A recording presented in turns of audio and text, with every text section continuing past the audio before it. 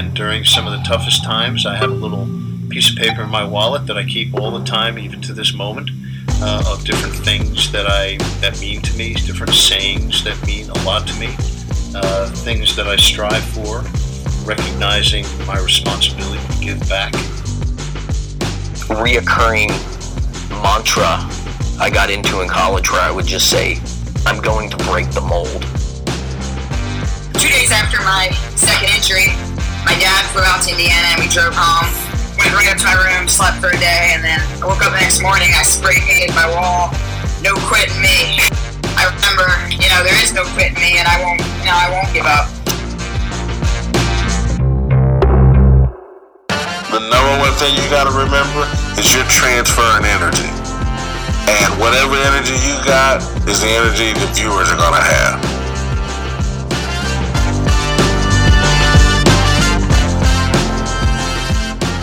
You are listening to Intentional Performers with Brian Levinson, where we talk with experts of craft about their journey and what they have intentionally done to be their best self. As we talk with them, the hope is that we uncover intentional gems that you can use in your life. Now, let's kick it over to Brian to introduce this week's guest.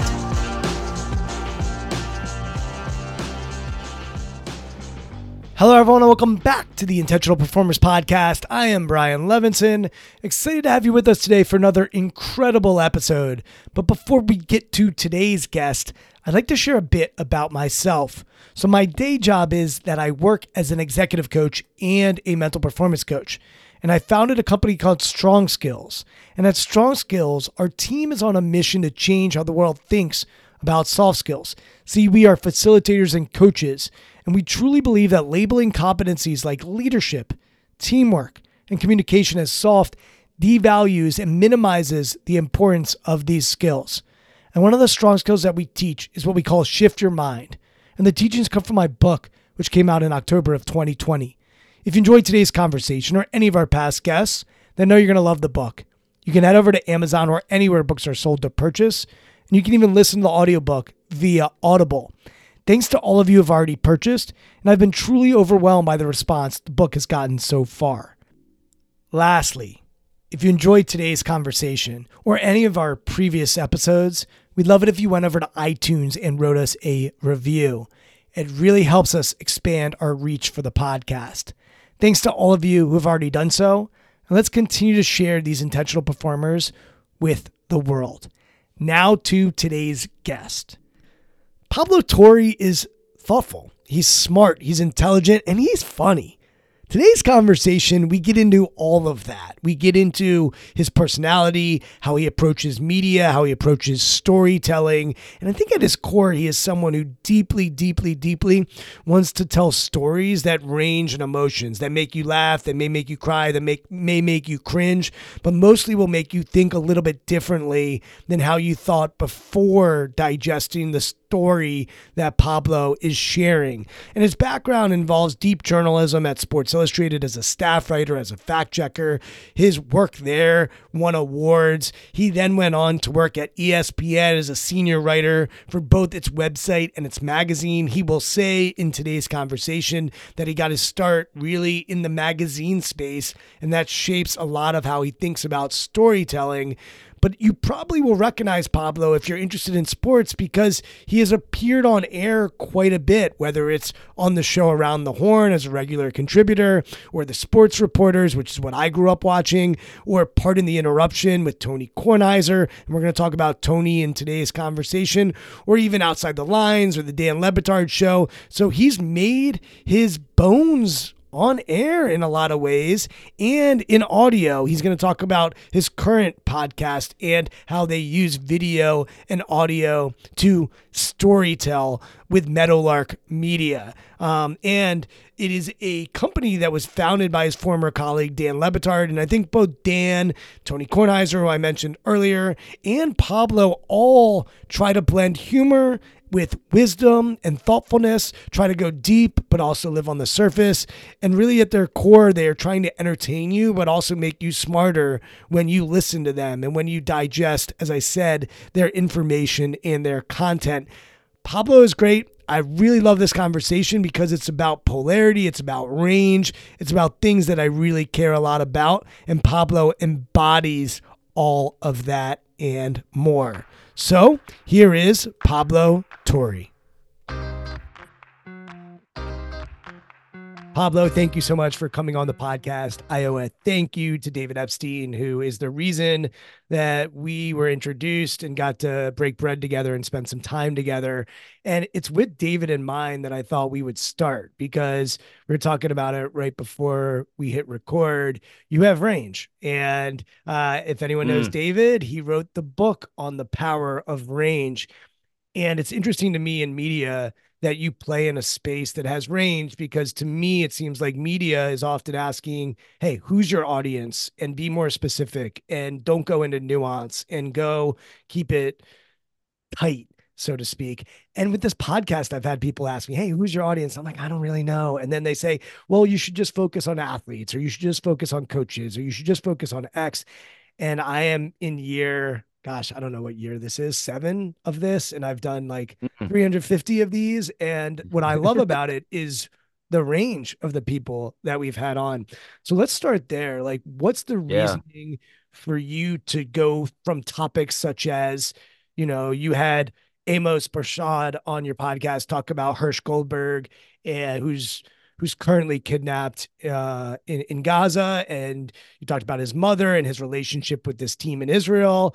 And then, you'll have on, like, I just watched your conversation with Marcus Jordan and Larsa Pippen. It's like, wait a second, there is a huge delta of who you're interviewing and the topics you're covering. So give us a sense of why that is, and why you take a range approach when it seems like other people tend to be more focused. Yeah. So first off, thank you for having me. Thank you for having me inside your home. It was an honor, genuinely, to like be in a room with people who were united by a curiosity that is, I think, the sort of aegis under which I have sort of steered my career. This notion that if I find something authentically interesting, maybe you do too. And I say that with confidence increasingly, because one of the lessons I learned from sports, and you're right, like Pablo Torre finds out, the show I host, the running joke is that it's a sports show, ... technically, which is to say that it is a sports show inside of which you'll find a story about a soccer fan who gets kidnapped. That's really a window into talking about the Middle East and Israel and Palestine. There is a story about, I mean, I won't even begin to fall into the rabbit hole that is Marcus Jordan, Michael Jordan's son, and Larsa Pippen, Scottie Pippen's ex-wife, now pledging their love for each other en route to marriage, but certainly a sports show technically. And the lesson I learned from magazines. So I come from magazines originally. I worked at first for Sports Illustrated as a fact checker. That's where I met David Epstein. The two of us shared a wall at the Sports Illustrated office, never knowing what he would go on to do or what I would go on to do. What I would go on to do, by the way, involves certainly reading what David would go on to do, his books, which helped sort of articulate some of my feelings about this. But Sports Illustrated taught me that the world of magazines is, in retrospect, at best, an unalgorithmic world, which is to say that it's not something that tries to reverse engineer at its best now. At its best, certainly there are exceptions to this aspiration. But at its best, a magazine does not seek to reverse engineer what the audience wants algorithmically. It seeks to surprise them with something that they maybe didn't even know that they were looking to read. Like, that's such a huge difference to me. A magazine is an institution upon which an editorial discretion is trusted enough such that every week or 2 weeks or whatever it is, you get something that someone else said, hey, you might enjoy this. And that's kind of the premise. And so with this show, I realized that sports ends up being, I'm just going to ramble for a bit here about sports. You know this, Brian. It's the biggest tent in American life.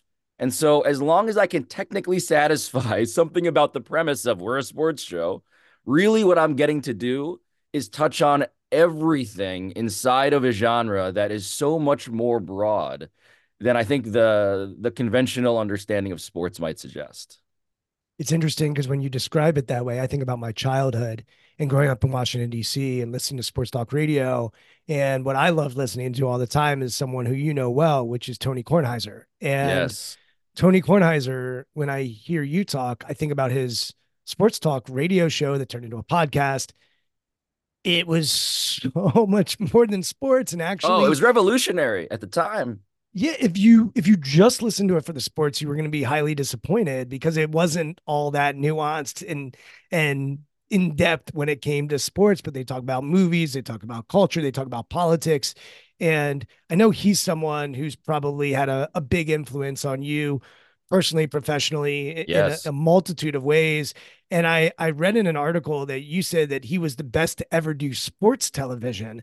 And when I read that, I was like, well, I think he's the best to ever do sports talk radio. And that Mm. was the genre that I grew up listening to him. And he was just so superior from anyone else that I listened to. Because the truth is, if you listen to sports talk radio, it gets awfully boring if you just hear them talk about who won the game and why they won it and why they should have run the ball versus pass the ball.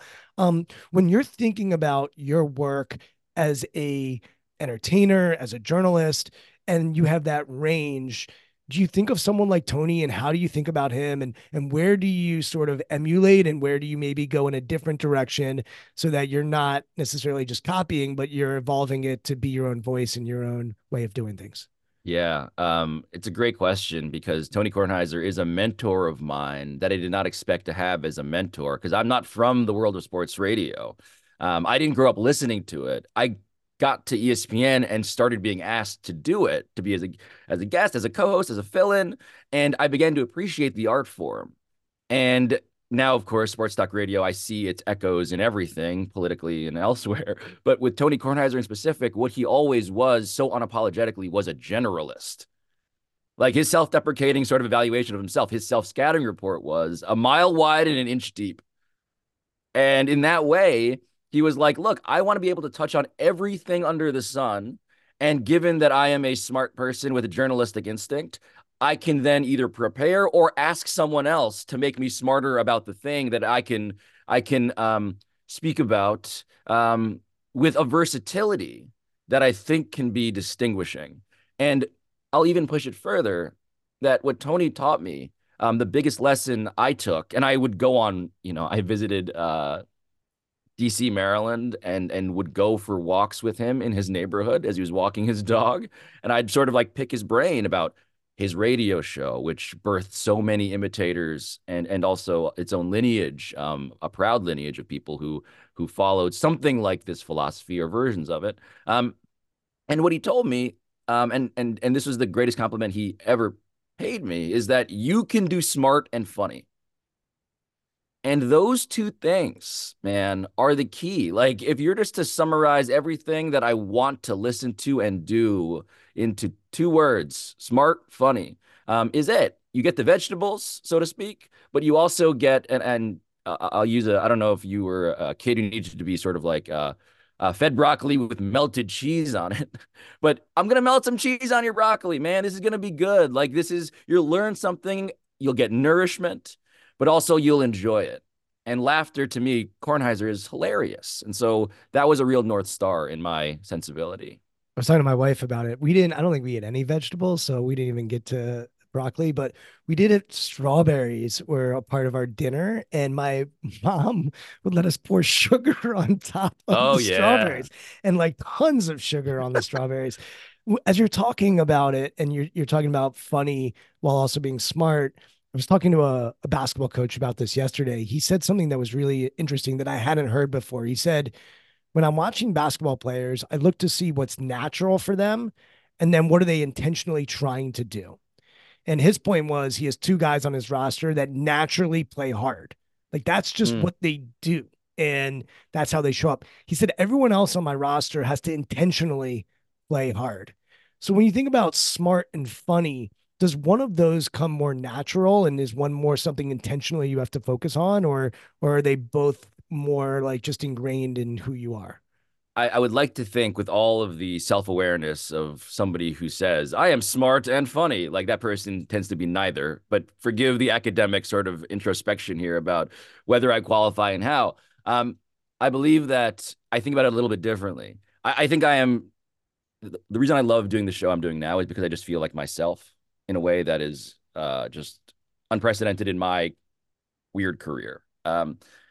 But in terms of what I am concerned about in topic selection, right? I am not worried ever about the smart because I'm going to bring a certain just academicness, whether it's vocabulary or sensibility. Like I'm gonna, and it's also just as grading on the curve of sports media. Let's be honest. Like I over index on like, okay, that guy, that dude is he presents as smart. Um, the funny, I just want to make sure the stories I do have some element of humor because I find that when I want to do serious or academic or something that is genuinely eye-opening, and it stimulates my brain, I want to make sure that people have a good time doing it. And so it's less that I'm trying to force a joke or scripting jokes. It's more that I need to find a part of the story that allows us some relief, some range, some emotional range. Like, one of the biggest challenges, and it's so cool that you listened and that you mentioned it first, but the Hirsch Goldberg story was a story that I worried about simply because how the fuck could you possibly find humor in this, right? How could you? And of course, the proportions of the ability to get relief in that story are smaller than any other episode we've ever done. But we found, and we were just on the hunt for this actively, talking to Rachel, his mom, she was able to smile and laugh at certain parts. When she was imagining Hirsch coming back, Hirsch, for those who don't know the story, his arm was severed in his abduction, in his kidnapping, in that horrific event.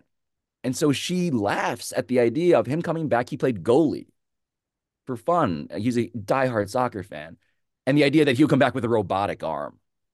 And so we land, a spoiler alert, we land the episode on that sentiment, just give a little relief of like, and just a testament to her, by the way. Like, that's just also the story of finding a great character, a person, a human being who can find the ability to tell a story and then reflect and find some amount of joy amid the opposite. I loved that. And I just want to make sure that the range of an individual episode has that. So we're always hunting for, okay, this is smart, but it's not funny. Okay, this is funny, but it's not smart. And I tend to think funny is harder to surface, or the challenges in finding funny and serious. As I hear you talk, I think of the power of polarity and how a lot of times we live in a world that's black and white. And look, the Middle East is a perfect example where people take sides, black and white, evil, good, bad, it's very black and white when most things in our society require way more gray and way more nuance. And I'm even thinking about this in terms of like identity, and how our identity, like someone might say, well, Pablo went to Harvard. He's smart. That's just it. Right. So, and maybe that's how you were viewed by your sports colleagues. Oh, this is the Harvard guy. He's smart. I even heard you say on, I think it was an interview with Maury Povich. He said, yeah, Tony always says, oh, this is the smart guy. Like Pablo's way smarter than me. And so we get identified as one thing, and that becomes the thing that we maybe grab onto. But the mistake we make is that we have all these other pieces of our identity that are also part of us. And Yes. As you were telling the story about Hirsch, I was thinking about, I remember going to a funeral when I was younger, and I'm Jewish, and afterwards there was this thing called Shiva, and you go and you pay your respects to the family. And I remember being there, and like my friends were laughing. And I remember saying to someone, like, they shouldn't be laughing. They should be sad. And then the person wisely said, Brian, like, this is also a celebration of life. And the person that died happens to be pretty funny. And so there probably should be laughter here. And yet, like, we are taught and trained that in a certain environment, you should be this way. And in sports, maybe you shouldn't be smart or funny, right? Like maybe those things aren't necessarily what you should be in sports anyway. And so talk about your identity and how the range of identity then leads to what you're interested in and how that shows up on your show. Yeah, I mean, look, I believe fundamentally that we all contain multitudes, and I think there are incentives that lead us towards the absolutes, as you said, right? Like our character, insofar as we each have one publicly, is flattened for the sake of simplicity and marketing. Let's say, like, oh, you're the egghead, I mean, it's the Breakfast Club. It's like the jock, the nerd, the outcast. There's a typology there that's very easy because we lean towards central casting as a matter of understanding the world. And in reality, I find that I love complicating things. And I also am very mindful of scolding. So I say this because we live, especially now, and when you mention polarity, I think, of course, of the other sense of it, which is that like we we just are less likely to want to talk to people that we vehemently disagree with because we find it exhausting or annoying, or because maybe even most generously, because we've been reading it on our phones and arguing in our heads so much that we no longer want to engage in the real life practice of how to complicate something. Because it at that point, it's just like we're over it. We've seen all the arguments, we've played it out in our head in the shower angrily, and so it's just like we're done. Um, but for me, I want part of my challenge as a person making episodes of something, and the show again is sort of like a challenge for me insofar as I want someone who doesn't find this topic interesting to keep listening to the end. I want someone who may Pablo, disagree with the how do you premise. do that? How do you do that? Because I think And that's so hard, right? And you mentioned social media. It's so hard to continue to follow the people that we disagree with. It is really painful. To your point, it's just easier to unfollow. It's easier to turn it off. How do you go about doing that to try to maintain intrigue? yeah, so this is a question of, I think it's two things that I think of. One is architecture.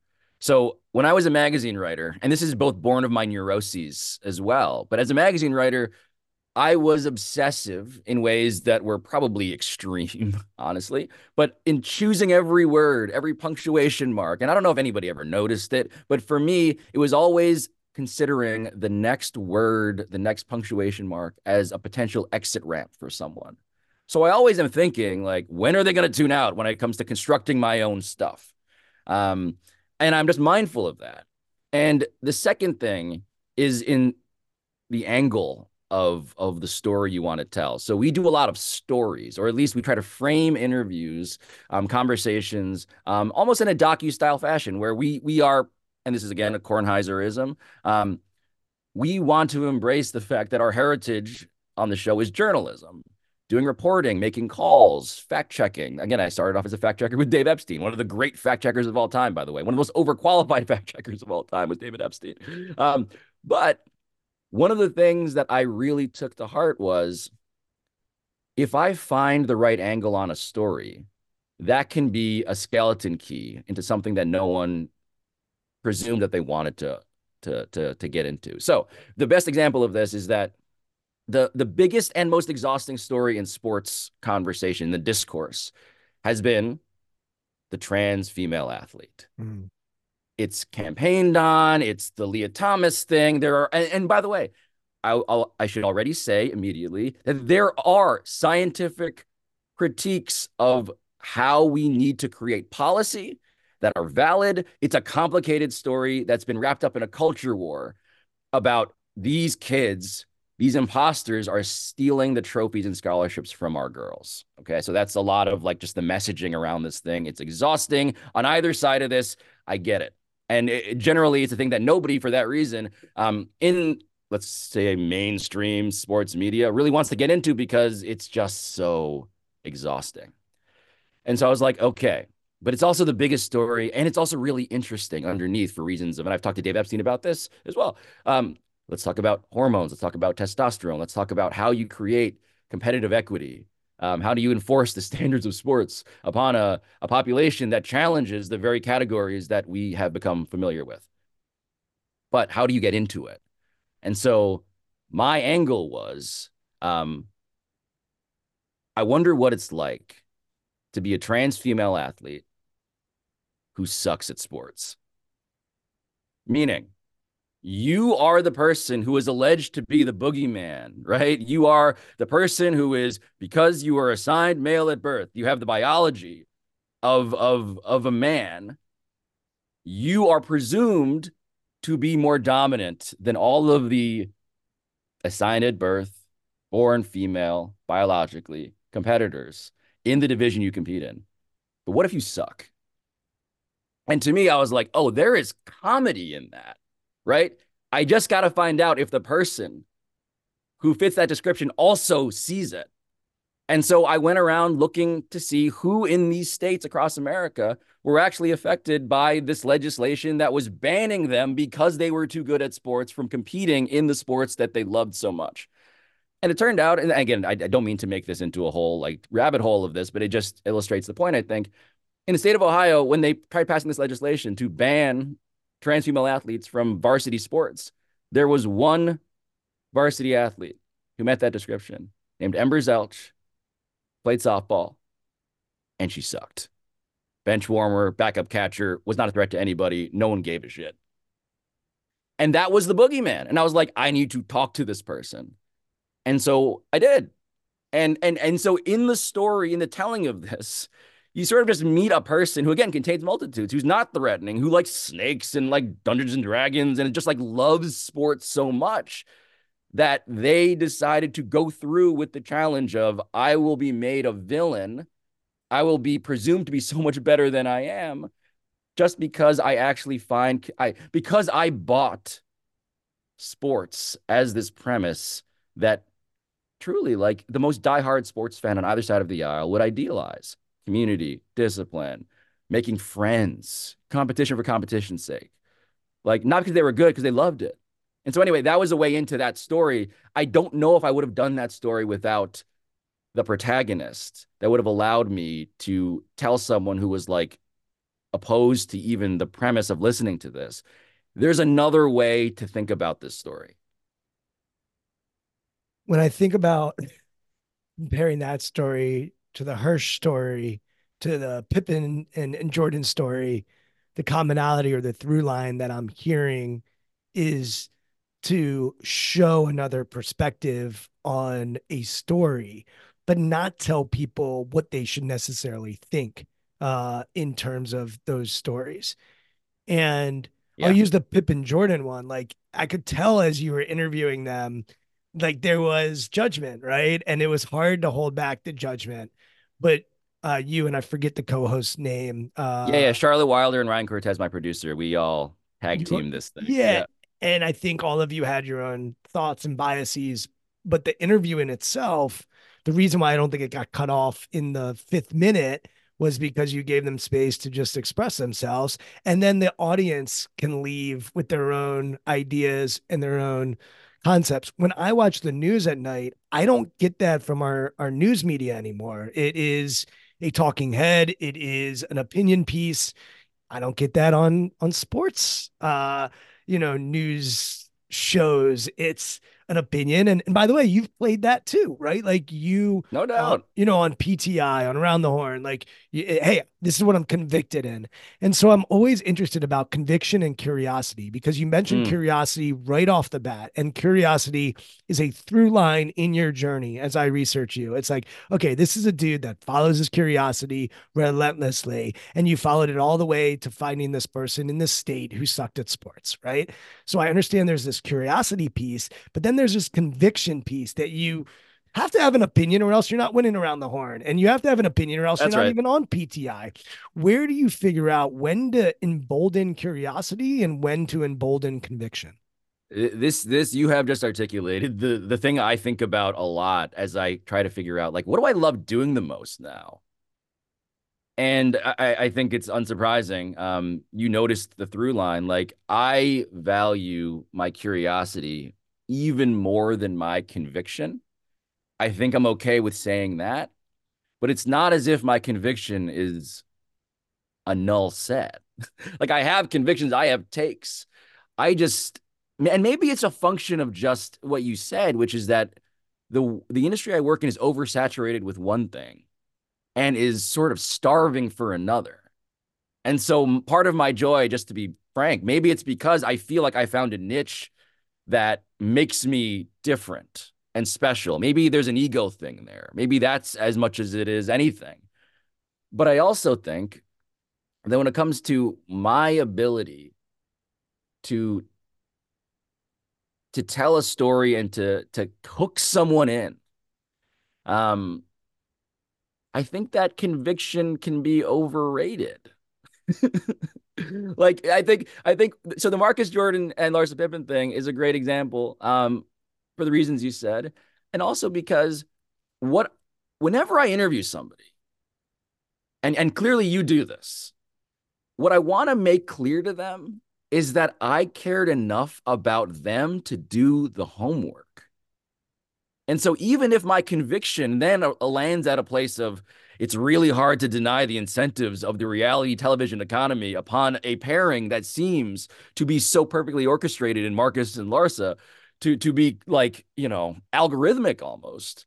Even if I cannot deny that in the end, if that is my conviction, that I cannot divorce my suspicion from the love story that they told me, at the very least, I want to make sure I gave them full freight as people who had the space to explain why they fell in love.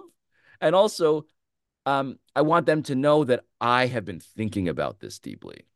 And the conviction is also hard to divorce on television from just the economy of time, right? Like I also just realized maybe that in that magazine sensibility, I'm a deeper dive guy by nature, I love the ability to rat-a-tat-tat short form takes and stuff, and I still really do enjoy that. Love doing it. Love filling in on PTI with Tony Kornheiser. But man, in terms of like what summons the multitudes inside of me, more it's that, let's call it the curiosity column, as you put it. I just want to double click on the Pippen Jordan story because as I watched the interview, there were actually a ton of psychological ideas and concepts that came up for me, being the son of a legend, which you all talked about in Yeah. the pre-show. It's like, hey man, this is a guy who in Michael's speech, Hall of Fame speech, he doesn't even really thank his kids, right? And the shadow that he's gonna cause them, he acknowledges, right? So you've got what it's like to be the son of the one of the greatest athletes of all time. You've got the wife of the sidekick, and what's it like to be a wife of a baller, and like Yep. there's complexity there. And then there was a moment that Larsa shared that I didn't think about or know, which she said like I I think she got married or met Scotty in his last year with Michael. And so like there's this assumption in our minds that yeah, like Larsa grew up with little Marcus and is playing with him. Right. And then there's an ageist thing here that's at play too. I think she's 49, he's 33, and we see a woman with a younger man, and there's also that at play. So there's all these societal, psychological, sociological elements Yes. that are actually underneath the story if we stay curious to actually listen for them. And by the way, we still may walk away and say, well, she's also a real housewife and this is a PR stunt and there's that underneath it and they love the fame and they want this too. That's fine, but you gave people space to actually explore it, which was beautiful. I love that you picked up on all of that because, again, this is the complication of the flattening of the character, right? Like, oh shit, it's not the way that we thought about it exactly. And maybe, and look, and I don't want to spend this entire time talking about Marcus Jordan and Larsa Pippen, but I think it's fascinating for the reasons you said. And also because my mind was changed to a great degree by talking to them. It does not remove my cynicism around incentives, but I believe that the way that you would think of them, if you only consume them in bite-sized economy of time, algorithmic sort of dosages, is not the reality of them. And that's true of all of us too. And so giving them that space, I felt was not just appropriate, it was fascinating. Like, we all should get that because we find out, true to the name of the show, I always accidentally end up saying the name of the movie in the movie. We find out stuff about ourselves and them. The long form, short form sort of debate as far as how we're digesting information is also an interesting one because everyone says, oh, it's all, well, it used to be 140 characters. Now someone can write a diatribe on Twitter or X or whatever it's called. But like there's been this shortening, there's the headlining, there's the scrolling, there's the stories. And yes, there's a consuming of that. And yet, I think about your world. I think of someone like Bill Simmons and the long form nature of Bill. His book, like I have it. I definitely didn't read the whole damn thing. It's long as hell. Or even in the podcasting world, I think of a Joe Rogan or a Tim Ferriss that are extremely long form. And so we've got like examples of long form, whether it's a podcast or a book or TV shows that actually run, deep and wide all the time. Even they do E60s at ESPN, and they do sort of deep dives into people. And so it's interesting when I think about short form and long form, but this is your world more than mine. Like I do this, once a week, and I fire up the podcast and just follow my curiosity. But this is actually like, you're living your career. And the other thing I'm just going to bring into this as we think about like the future of media and how Yeah. you think Yeah. Yeah. about Yeah. it is like the last thing I watched before I came on with you is the Kelsey brothers and talking about agents and whether you should have an agent. And so you're now playing in a space that 20 years ago, the Pablo Torres did get a megaphone and they were able to share, but the jocks are now having their own platforms and saying, "Hey, do we even need you, man? Like we can do this on our Totally. own." Right. And so it's an interesting dynamic. And then I think I zoom out even more to sports, and we're now seeing the return of the nerds in our sports teams where they now are running teams as general managers and even head coaches. And so there's this interesting space now where I'm sure someone Mm-hmm. like you is trying to figure out, all right, what's the future going to look like in our world, and where do I fit in, and where's the place that I want to play? How do you think about all that? I gave you a lot to chew on. No, all of it is stuff that I think about a lot, man. I'll jump on them in no particular order, but what you mentioned about nerds now running sports and jocks now doing the job of what another iteration of nerd, the media, what we do is jarring, and it's whiplash like, and it wasn't always so. And by the way, like I should say, I'm doing a story now that I won't sort of like fall into the rabbit hole. I'm still reporting it, but like it involves a party thrown by a journalist that the New York Yankees attended because that was a thing you did in like the 70s, right? And so the economy and the changing of like who has power via platform, the megaphone, as you put it, the attention economy, where are dollars flowing to? It has never been one way the entire history of sports, but the way we're sort of reckoning with now, it also speaks to what I was thinking about conviction and curiosity. So if Shannon Sharp, and by the way, I love so many of these guys. I love some of the stuff they say, if not their shows. I just think in front of a microphone, of course, an open and honest athlete who is vulnerable and introspective and willing to spill some tea and get messy and just give you the truth behind locked doors. That is what I've always sought in an interview with an athlete. And so the more that athletes are coming to the microphones themselves and saying, and honestly, competitively now, being interesting, yeah, I'm going to click on some of that stuff. The show itself may not be for me because I'm a guy who's a snob about like a show as a show when it comes to sports media, but I will absolutely be fascinated to hear what Travis Kelce and Jason Kelce, Shannon Sharp, these guys like. And so their convictions, I'm interested in their convictions more than their curiosities. And so maybe that informs why I am now like, well, look, I don't have the convictions of somebody who went across the middle and got laid out. So maybe it's time for me to double down on journalism. Maybe that's the economic incentive here. So, but speaking to the short form thing, right? I just did because I said I can consume them via clips more than I do like the full thing. It's interesting when you think about the media as just a product. I think about this all the time. The one thing I feel safe about as a unifying theory of media, of modern media, is that it's fragmented. The only monoculture we have left is really the NFL and Taylor Swift. That's the closest that we come to it. Sports still is the biggest remaining tent, inside of which you can sort of like sit next to somebody who doesn't agree with you politically, religiously, or whatever else, and you're just like rooting for the same team. I think that's still true of sports. But the lack of monoculture means that everybody, when it comes to media consumption, we're all listening and watching a million different things. You said it before, right? Like when you used to have a megaphone, the definition of that meant you had a crowd of people that was significant in size, such that other people wanted their own or wanted yours, actually. Now you can get your own.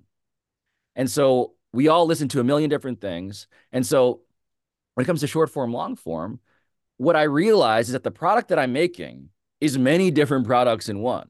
I make a show that I stress about in that self-obsessed, at times snobbish way, like what's the open of our show? What's the ending? What am I leaving you with? How are we getting those little bridges between words? I obsess over that stuff. And that's the show that I hope people consume the most, the full thing. But I'm also very realistic because I'm guilty of it, as I just explained. Oftentimes, I'm consuming other people's shows in terms of short form bites. And so all the time, we consume things and we say, I'm a fan of this, but we never actually consume it in the way that the creator intended. And so we're making different products. We're making different bite-sized versions of something that in the source material maybe was one way that you hoped you would have it listened to or read or watched. Reality suggests that the fragmentation of everything means we are all in a telephone booth with like that fan underneath trying to grab at scraps. Will you grab will you grab the short form clip floating across your timeline that has me in it? And that's different. And you just have to make peace with that. And it's hard. If you're, again, like someone who obsesses over architecture and and is very detail oriented, like, oh, wait a minute, you like my show, but really you're watching like the 2-minute clip every time. Like I just don't know how we come back from that, honestly. So my dad's a journalist by trade, came up in, working for newspapers, and, he was involved, he was there when Watergate was breaking. And so like, he gets very frustrated with TV and their inability to fact check. The New York Times right now is getting crushed for a lot of the way they approach things as a newspaper. And so I want to go back to that notion of like, all right, I do have to think about my audience. And it sounds like, hey, we do need to meet them where they are. Sometimes it's going to be short clips. Sometimes it's going to be on around the horn. Sometimes it's going to be deep. If you didn't have to worry about audience, you didn't have to worry about them consuming. And I told you, Pablo, they're going to consume Pablo no matter how you deliver it. It's going to be 1 million people are going to consume your content no matter, it doesn't matter the medium that you use. What would be your preferred medium? We have a YouTube channel that is basically a TV show. And it's a weird thing that I'm trying to like sort through in my mind. Like, can I just call this a TV show? It airs on the DraftKings network, which is a fast channel. It's like a digital television channel. But we make a show right now that is a podcast, can be consumed and can be appreciated by like public radio snobs because we have an audio first sort of ear. But we're also making it visually as a TV show. And I think that TV show is what I'd hope people consume because you get both. You get both. But man, like, it's not an easy question because also implicit in this, right? If you're holding constant demand and it's like, okay, the audience is going to be the same no matter what. No, it's not actually, I'm thinking out loud here. If I can control people's attention, I'm going to take more of it because I believe that if you give me more, I'll deliver more. And so, yeah, I want you to listen to I want you to watch the full 50-minute episode that we make on our YouTube channel, the TV show, because I think that we have something to say with that space. And that the short form way, the soundbitey stuff, which we also are, pretty good at, that is actually short shrift to what my actual ambition is, which is like, I'm here to tell you a story, man. Give me 50 minutes versus 5 minutes or 50 seconds. Yeah, I would take that. I'm laughing because I was wondering, like, I watched your interviews on YouTube to prep for today, but I don't think I would watch your YouTube clips regularly. I would probably consume them via audio when I'm in the car or I'm on a run or whatever it might be. Yeah. And it's interesting, like, for this podcast, when the pandemic hit, like all of a sudden I used to do a lot of these in person. And actually, when I first started this podcast, I hired a camera guy and we interviewed people and we did it with a video. And I was like, oh, this is going to be a show. And then I was like, gosh, this is annoying. I have to pay for this camera guy. It's too hard. So I just went to audio. The audio is the one that sort of took off and the one that we started doing. And then the pandemic hit and it's like, wait, these are all now over Zoom. And Zoom has this really easy feature. I can literally hit record and I'm watching CNN and they're they're literally just using Zoom to do their interviews. And Yes. yet I was like, you know what? I'm just going to keep it as audio. That works for me. And now I don't have to worry about YouTube and all that sort of stuff. I bring this back and I'm laughing in my head because our mutual friend David Epstein, I literally texted this morning with this idea for him. And I'll break it to everybody listening because it's fresh and it probably sucks because that's what new ideas usually are. And I have a lot of those. But I said to him, I was like, I'm thinking about this. And you've been in the room with him and Dan Pink, who we also had over at my house. And Dan Pink's the one that introduced me to David Epstein. And I was like, oh, Dan and Dave. And if you're of our age, you know of Dan and Dave. In 1992, they're Of both going for course. the decathlon, and they have these Reebok commercials about who's the greatest athlete in the world. And I'm like, David, what if you did a show with Dan Pink and it was Daniel versus David? So it's not Dan and Dave. It's actually a little more nuanced. It's Daniel and it's David. And you all discussed basically the elements of a newspaper. So, news, sports, business, politics, culture, whatever it is. And I envision it in a live studio and with all the bells and whistles that you don't get from a podcast and with amazing uh editing and bringing in video footage, and you actually create a show, and maybe this is on HBO or Netflix or Hulu or whatever it is, and it's distributed. And it got me like thinking probably similar to you, which is like, how do you actually make it different in a world where I can fire up a microphone and I'm just some Joe Schmo and here we are talking? How do you actually make it so that it is unique and it is of value and it's a zag when everyone else is zigging? Mm. And that's not a question in there, but I think for all of us that are innovating or trying to innovate, and you even mentioned there's like an artist almost inside of you that it's like, yeah, if everyone's doing that, I probably don't want to do that. I probably want to do this. Like that idea for me, I was like, you two would be amazing to cover a range of topics. And both of you don't tend to do video. Well, Dan does more of it.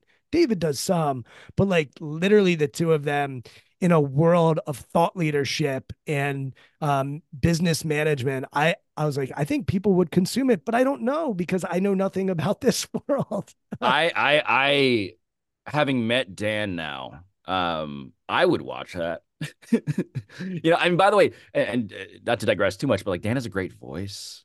He's got presence on He screen. And has he has pipes, he has presence, he's a character, he has a point of view. They're different, but also similar.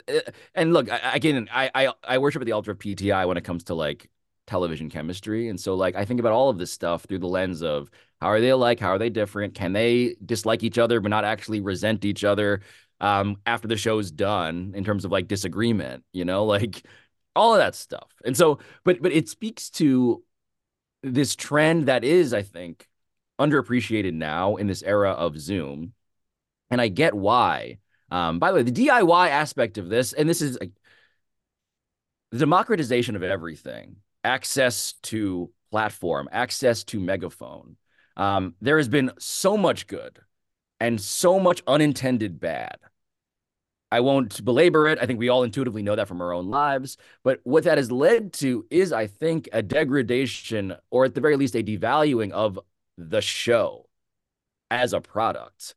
Meaning, there is an open, there is theme music, there are graphics, there's a staff, right? I mean, let's talk about this economically, right? Like the thing about access to everything, in terms of your microphone is your phone, and so too is it everything.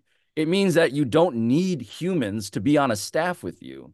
And so when you build a media company, which is what we're trying to do, I work for Meadowlark Media, a startup trying to do this very thing. Like, yeah, I don't want to apologize for hiring people because I think I have jobs for them to do, presuming that the show as a show is appreciated on that level. And I think it can be.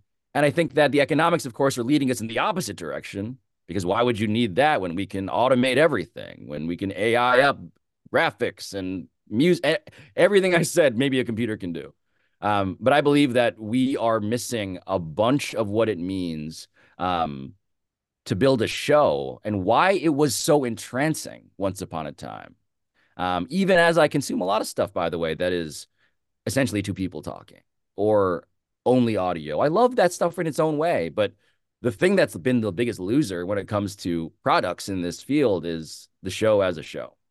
yeah, and hopefully everyone doesn't turn off this podcast with two people talking without a team. And in seriousness, Of course. like I think there's room for both. And what I don't get with a team, I have one person who helps me in a variety of ways. Joey, you're the man, you're the best, you're awesome.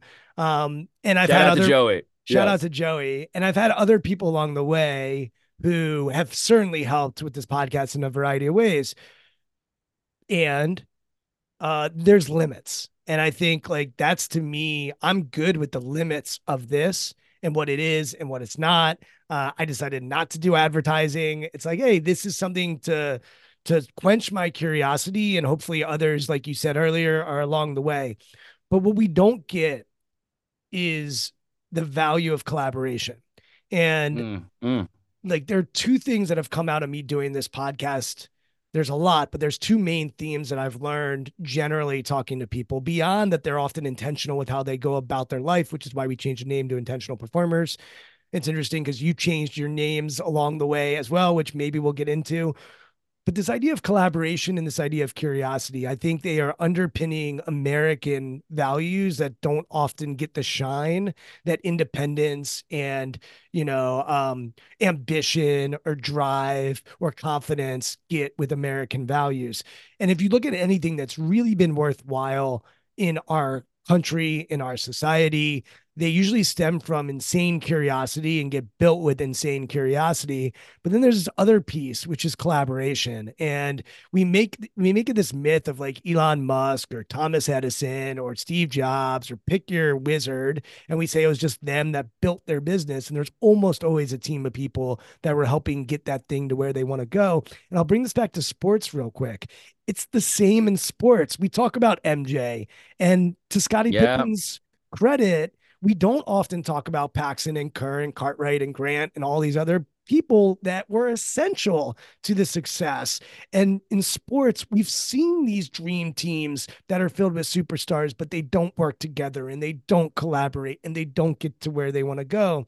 So when I hear you talk about the power of building a media company that's going to be collaborative, and maybe someone's going to see something that you didn't see, and even having two co-hosts when you interview Larza and Marcus, they're going to see and notice something that you otherwise wouldn't have seen. And they're probably going to collaborate before you even turn on the microphones to help shape the beauty of the conversation. You're right. I don't have that. And if I was building this out as a full-fledged business, I would need it. It would be essential because otherwise I'm limiting the potential.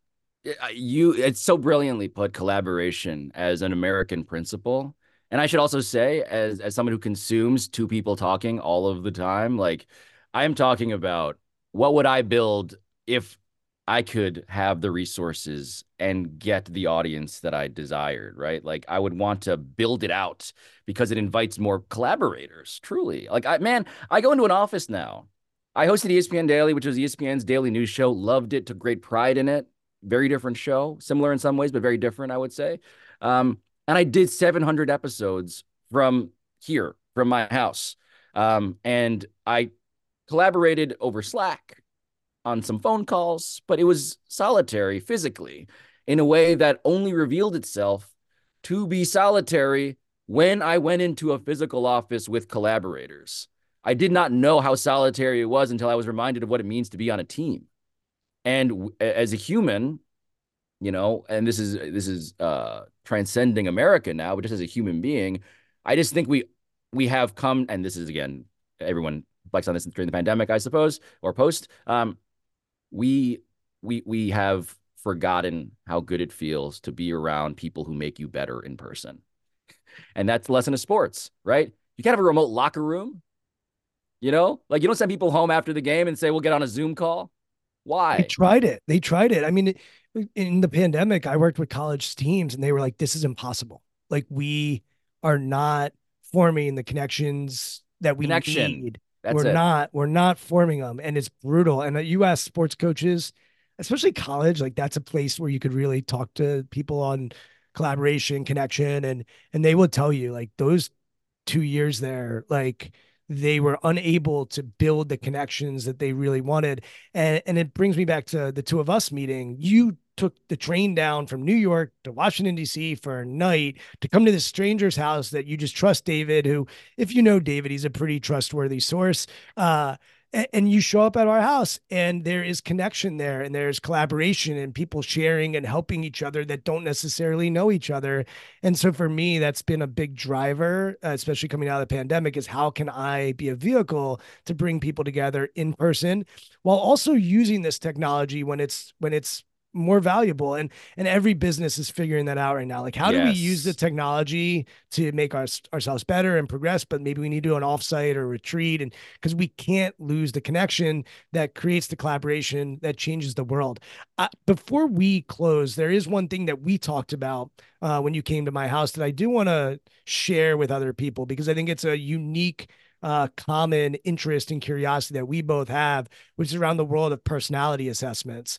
And it's interesting, like I probably set out to explore this 14 years ago and basically like closed the book. I was like, I'm done with this stuff. I use what I use. I'm content with it. I created my own. I'm content with that. I didn't want to go through the process of validating it and going through the scientific experience and experimenting that was needed to actually make this a tool. You have done a deep dive and continue to do a deep dive specifically into one assessment that the NFL uses. And our conversation was enlightening and actually sparked a curiosity in me again to learn more about what's going on in that world. So share how you got into this space and an interest in it and what you've discovered along the way. Yeah, I find that so much of my show at bottom is about human nature. And I know that's so much of your interest too. And psychology, how the brain works, how we can measure it, how we can know ourselves better and know others better in a way that can be quantified and compared in an effort to make a better team, get a better results, build a better company. All of that is so deeply fascinating because of how unknowable we are, despite how much we talk about ourselves. And so when it comes to these instruments, these tests, like I'm fascinated by the people who do it rigorously, who have science, but also some notion of, for lack of a better word, reality of how humanity works, how human nature functions. And so it's interesting. I came to you because David had mentioned that this was a passion of yours, and I began to realize how much of one it was. And I began to realize how jumbled a lot of the language was around what any of these things are. Are these personality tests? Are they intelligence tests? Are they IQ tests? What are we really trying to measure? And so in sports, the NFL was the reason I got into this. There was this controversy in the NFL this season around the NFL draft, around the first two picks that went number 1 and number 2. Bryce Young from Alabama went number 1. CJ Stroud from Ohio State went number 2. And Bryce Young and CJ Stroud had both taken what has come to replace the Wonderlic, which was the IQ test, the intelligence test, so to speak, that every prospect would take and be graded on. Maybe if you're a sports fan, you remember these scores getting leaked, and they would be embarrassing, and they would sort of speak to a far deeper conversation that we get into on the episode. But it got replaced because it turned out to be functionally useless by a new test called the S2. And the S2 has been billed as an intelligence test. And CJ Stroud and Bryce Young both took it. And Bryce Young aced it, like 98%, I believe. CJ Stroud got sub 20. And this informed him going number 2, reportedly, and Bryce Young going number 1. Spoiler alert now, fast forward, CJ Stroud has had the greatest rookie season in the history of NFL quarterbacks. Bryce Young has been struggling, and his coaching staff mostly got fired. And so there has been a controversy around, so what does this say about the test? And there were lots of takes around the test. And what I needed to do was actually figure out, like, what is in this test and what do the makers of the test actually say it is? And so I took the S2 test and I talked to those guys who engineered it, and they very clearly say this is actually not an intelligence test. It's a test that measures cognition. It measures speed of processing, decision-making. And so anyway, bundled into this whole thing is a reasonable debate over whether anything you take in test form can prepare you for the reality of the job you are being measured to do. And in football, it seems like a very clear gap. So I take the S2 test and I'm watching like small objects bounce around. It's entirely like a read and react sort of a thing. There's no vocabulary like the Wonderlic had, no reading comp, no math. It's just, can Not you based track on these the up? not based on big five personality, which is what No. most personality assessments are based on. And there's been even documentaries to debunk it, and it's been highly controversial in the psychology world. So, all right, keep going. No, but like, are you an ENTJ? No, none of that stuff. None of that stuff is in this. It's just like, can you process this screen with a certain speed? And so I found it to be both valuable and extraordinarily limited. Valuable in the sense of this gets us closer to what I feel like the measuring of a quarterback's job might be.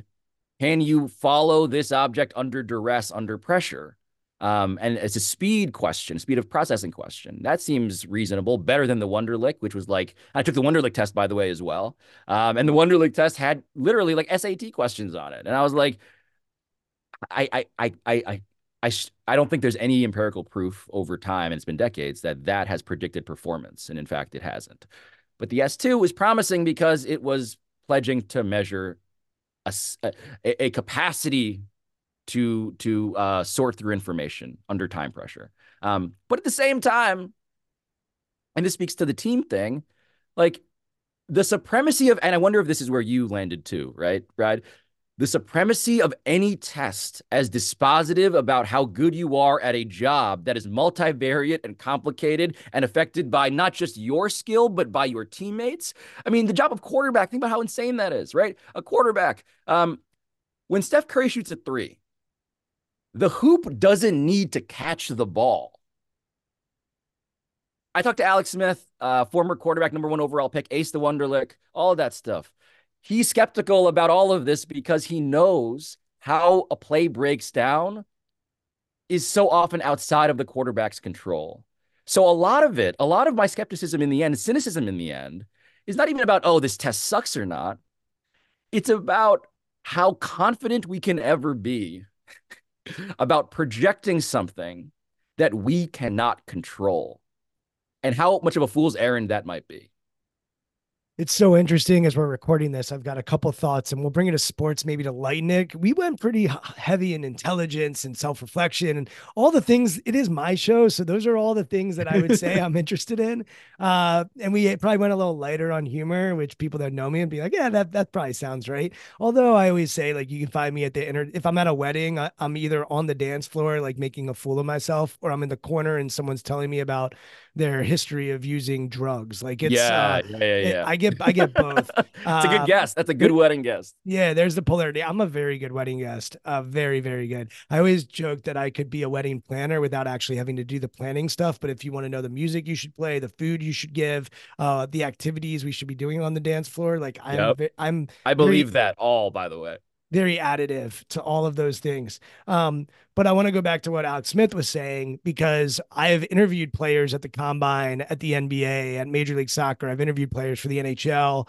I've seen these assessments that they're giving. And to me, the way to think about all of it is they're all buckets. And just like a wingspan is a bucket for an NBA player, or their vertical, or their shooting percentage, or the analytics, or the background, or the due diligence. I mentioned I was talking to a basketball coach yesterday. We were talking about a player who we both watched in high school, who I'm tempted to say his name. I'll say his name. It was Naz Reid. Oh, yeah. Who I watched him in high school. He did not give a shit about the game he was playing in. He could have dominated, and he literally didn't care. And I was like, I'm out on this guy. And if you follow the NBA right now, you'd have to probably be a pretty big follower to follow him. Like, he is an impact player on one of the best teams in the league, Minnesota Timberwolves, and he's really good. Like, he's really good basketball player. And so we tend to write off kids when they're 17, 18 years old in sports. And that also is fool's gold, and Yes, there's all the kinds age of you took the test is instructive here too. like there's all these different elements. So anyway, I think we're both getting to the point which it's really hard to predict future talent. And it's funny because I'm not a big college football guy, but I watched Washington the other night and I watched the Michigan game and I'm watching those. I'm like, dude, this guy Michael Penix, dude, I don't know what anyone else is seeing, but he throws the ball like the guys I watch on Sunday. And that's simple. Like that's just simple. Whereas some of these other guys I'm watching, I don't see them throwing the ball like the guys I watch on Sunday. And then I'm sure someone Dan Orlovsky, comes out with this video and this breakdown, and I think he's really smart. Side note, I bumped into him at Disney World when I was in Disney World, introduced myself. He was a great guy, super kind and friendly. But he's also really tall, which I didn't He's realize how tall he incredibly was. tall. But Just it's silly to meet but him then in I'm person. watching him and he's like, yeah, this is the best throwing guy I've seen all year. And then he's like, so I've got him like, he's my fourth quarterback. And I'm like, wait a second, man. You just said he's the best throwing guy you've seen all season, but he's not your top guy because there's so much. There's so and I used to have an NBA draft website. Trust me, I got this stuff wrong all the time. And I watched, you don't even want to know how much film Pablo talked about obsessing. I would sit on, I got access to this thing that the NBA teams use. It's called Synergy. And I would just watch film, clip after clip after clip of people. Sorting by like pick and rolls. You can do every play type. Oh, and Paul George, I watched him. I was like, I can't watch this guy anymore. He turns the ball over. He's lazy. He does all this stuff. I'm like, oh, that guy's a Hall of Famer. Like you were wrong, Brian. Like you're just flat out wrong. Dude, the draft. So I am so deeply suspicious of anybody who is overconfident about their prophetic scouting abilities, man. I know there's some people who are better than others. There's no question. And by the way, when I talked to the S2 guys, they had a great point. They said, look, if someone has Amon-Ra St. Brown, receiver for the Lions, had a slow 40 time for a receiver, and he's awesome. Do you want to throw out the 40 time? It's a great point. No, I want to know at this point what his 40 time is, what his S2 test is. I took the test and I'm like, I'd actually still want to know what this is. The question, though, is what power we give it over the prediction that we're making and our confidence. And man, humility is the only outcome that I know when it comes to anyone who thinks that they're good at being a scout. Or anything in general. Anything in general. Yeah. And I want to end with like a little lightness. So I can't have you on this podcast. We're recording on Friday, January 5th, and this will go live in like 5 or 6 days. So I'm watching the NBA last night on TNT. I can't remember a regular season Thursday night, which is when they have their marquee games typically, that involved like there was Giannis Antetokounmpo versus Victor Wembanyama, and there are these 2 7-foot guys going at it at a skill level that I don't think we have ever seen in the history of basketball. And I'm watching that and I'm just mind blown. And I'm like, is everybody watching this? I hope everyone's watching this. And I'm texting my friends, I'm tweeting, I'm doing everything I can to let people know that they should watch this. It was insanity. And then I stay up a little bit for the late night game, and I'm watching a guy in Nikola Jokic and a guy in Stephen Curry who both play under the rim and both were told that they were not athletic enough to play in this league. And sure, Jokic is 6'11". And by the way, Stephen Curry is like 6'2", 6'3". People tend to think he's like some midget, and he's not. Correct. He's not. No, people infantilize him, and I'm like, you should meet him. He's an athletic specimen. Like visibly strong and tall. And watch him hit a golf ball, and like the guy's an athletic freak. Yeah. But like we're both NBA, I think, fans. Yeah. And yet when I meet people, I so often hear from them, I can't watch. They shoot too much. They are selfish. I hear people say this all the time. People I respect and love dearly. And I don't know anyone who could have watched last night and not been in awe of either of those games. If you want the freakish athleticism with 7 footers, the things those two guys are doing, Giannis and Wembayama, like were insane. And then you watch the skill and the ability of Jokic and Curry to dominate underneath the rim. And I'm like, the NBA now has room for all 4 of these superstars. And by the way, there's another 10 of them that are also, I could watch. I text my friend, I go, I could watch pretty much every team in the NBA, maybe not my local Wizards, but like pretty much like every other team has somebody that I'm in awe of. And yet people want to say that they're not interested. And even the data, like the TV ratings, Yep. sort of back that up. What do you think that's about? And just give me your overall perspective on what you witnessed as you were watching this stuff last night. I mean, Jokic, I mean, that's the dude who hit the three at midcourt to win the game against Steph Curry. Like that scene, and I say this a lot, I find myself realizing if you were to send that clip back in time, like they would, I mean, it would be, you would be burned for witchcraft on every level, right? Patrick Ewing brings the ball up and shoots like a fadeaway 3 from half court and makes it. It just didn't happen. So No offense to Patrick Ewing. no question, no question. I mean, so a couple of things are going on that are all really interesting to me. One of them, I believe, and I realize now I'm the person who also sort of like long for the era of like a TV show as a TV show. So mileage may vary on nostalgia, but so often nostalgia is a lie. So the idea that people are mining for what the days of the 90s when games were like, you know, when it was mid-range jumpers being bricked and it was like a 90 to 89 game, like what about that was so entertaining, really? Or was it that this was when you came to love something and now for various reasons you've convinced yourself that the new thing cannot possibly be good as the old thing? A lot of sports, I find psychologically, is in fact about my dad being able to beat up your dad. LeBron can never be the greatest player of all time because Michael Jordan is. My dad can beat up your dad. It's like, okay, great. So a bit of a dead end in terms of just the psychology of nostalgia when it comes to that stuff. But the rating stuff is the other thing that's happening is that I think young people are just consuming sports, to speak to the fragmentation of everything, so differently. What about the NFL? Because I hear that, and then I'm like, the NFL is just crushing everybody.